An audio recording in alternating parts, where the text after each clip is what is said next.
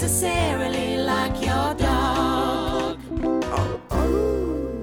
Hello, and welcome to the most controversial podcast in the history of modern day broadcasting. I don't necessarily like your dog. I do actually want to make one thing perfectly clear. I do like dogs. I mean, I grew up with dogs back in the day when dogs were dogs. I just don't necessarily like your dog. Oh, settle down. Don't shoot the messenger. I announced on social media that I was doing this podcast, and now I fear for my life. I genuinely fear for my life. I had no idea how crazy the dog people were. Like, there are so many nut jobs out there. I had a woman message me saying, "You can't call your podcast I Don't Necessarily Like Your Dogs. Call it something else. Call it I Don't Necessarily Like Your Kids." Well, that's a given, especially not flipping hers. I also created a Facebook page thinking that it would attract, like-minded people that might be interested in listening. No, it attracted people like Nancy King from Tennessee who wrote, "If you don't like my dog, then you are shit to me." Thank you, Nancy. Look at you making America great again. This is the kind of thing that I've been up against. A woman accosted me on the street and said, "Jackie, I know you said that you don't like dogs, but oh my gosh, you would absolutely love my dog. You haven't seen my dog." And then she gets her phone out and she puts it in front of my face and she's swiping, making me look at all the photos. She's like, look. Oh, look at that. Oh, look at that. Isn't he gorgeous? Look at that. How could you not how could you not love that? And I had a look at the photo and I said, "It's frothing at the mouth like it's got rabies.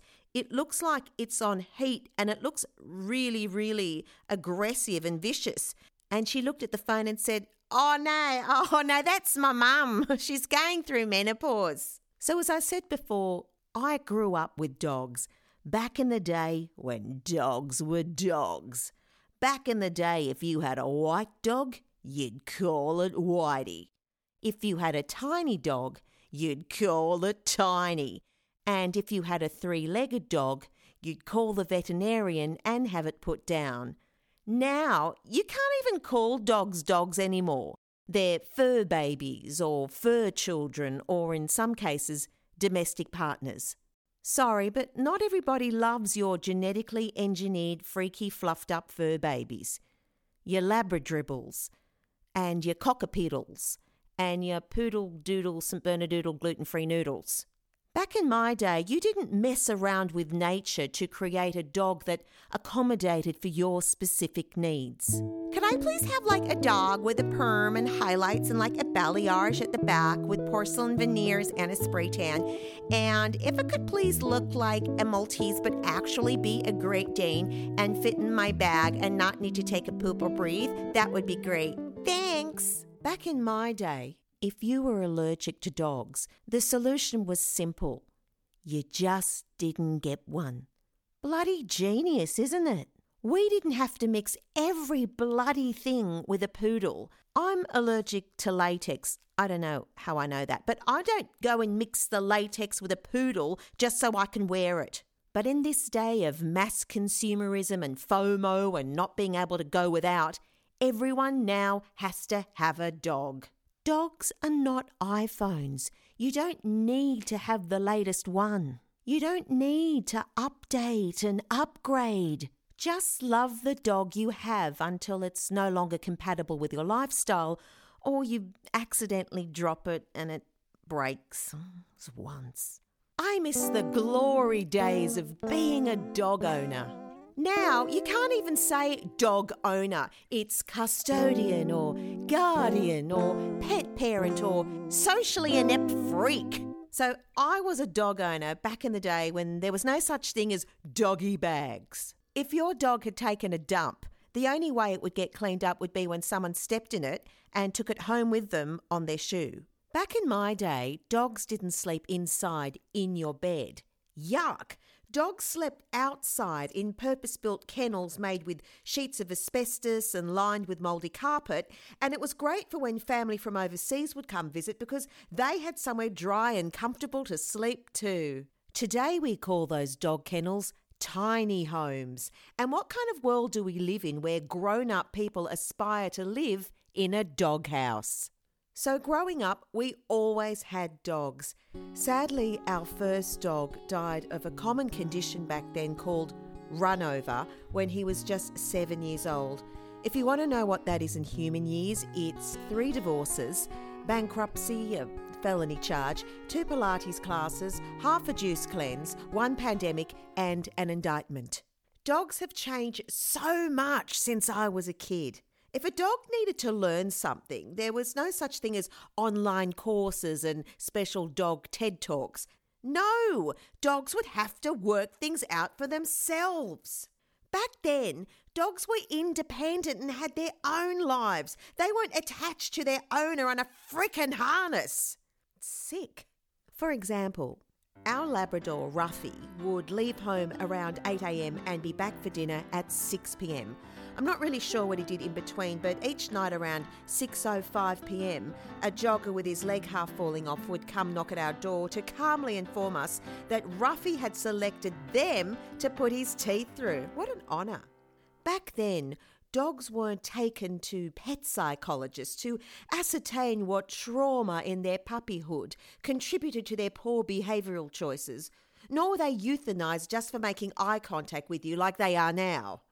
And the chosen recipient of dog brutality didn't sue you either. You just give the person with the mangled leg a bottle of Johnny Walker and everyone was happy. We didn't need judges and lawyers and mediators. We had alcohol. Just so you know, I'm recording this podcast in Los Angeles, and the dog people in LA are, how should I describe, fucking nuts. They don't love their dogs. They love their dogs. The dogs in LA get pushed in strollers and they wear doggy diapers and baby clothes from the Gap. I was at a July 4th party and all of a sudden my friend says to me, Kathy, she's known me for like 8 years and she still doesn't know my name, but I quite like being Kathy. Kathy, I have to go home and bring Doodles the dog inside. She doesn't like fireworks. It causes her trauma. Can I just say, I don't like The Bachelor, but no one races home and takes me outside till the show is over. See, it's not that I don't like dogs. I don't like what dogs have been reduced to. Dogs were loyal and fierce and brave, and now you, yes, you've ruined an entire species by babying them and moulding them into fragile, allergy-free, grain-free CBD oil addicts.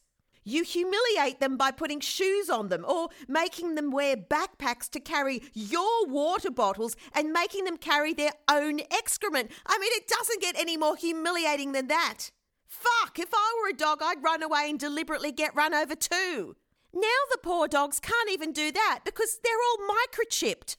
They can't even have 2 seconds of privacy without some codependent human tracking them down. No wonder dogs beach themselves. It is dogs that do that, yeah? On that happy note, I'd like to personally thank you for joining me today. You could have listened to another podcast. In fact, you probably did. But please subscribe and like and leave a good review or whatever it is that listeners are obligated to do. Remember the days when you could just listen to something and not have to spend the next 12 hours doing shit afterwards?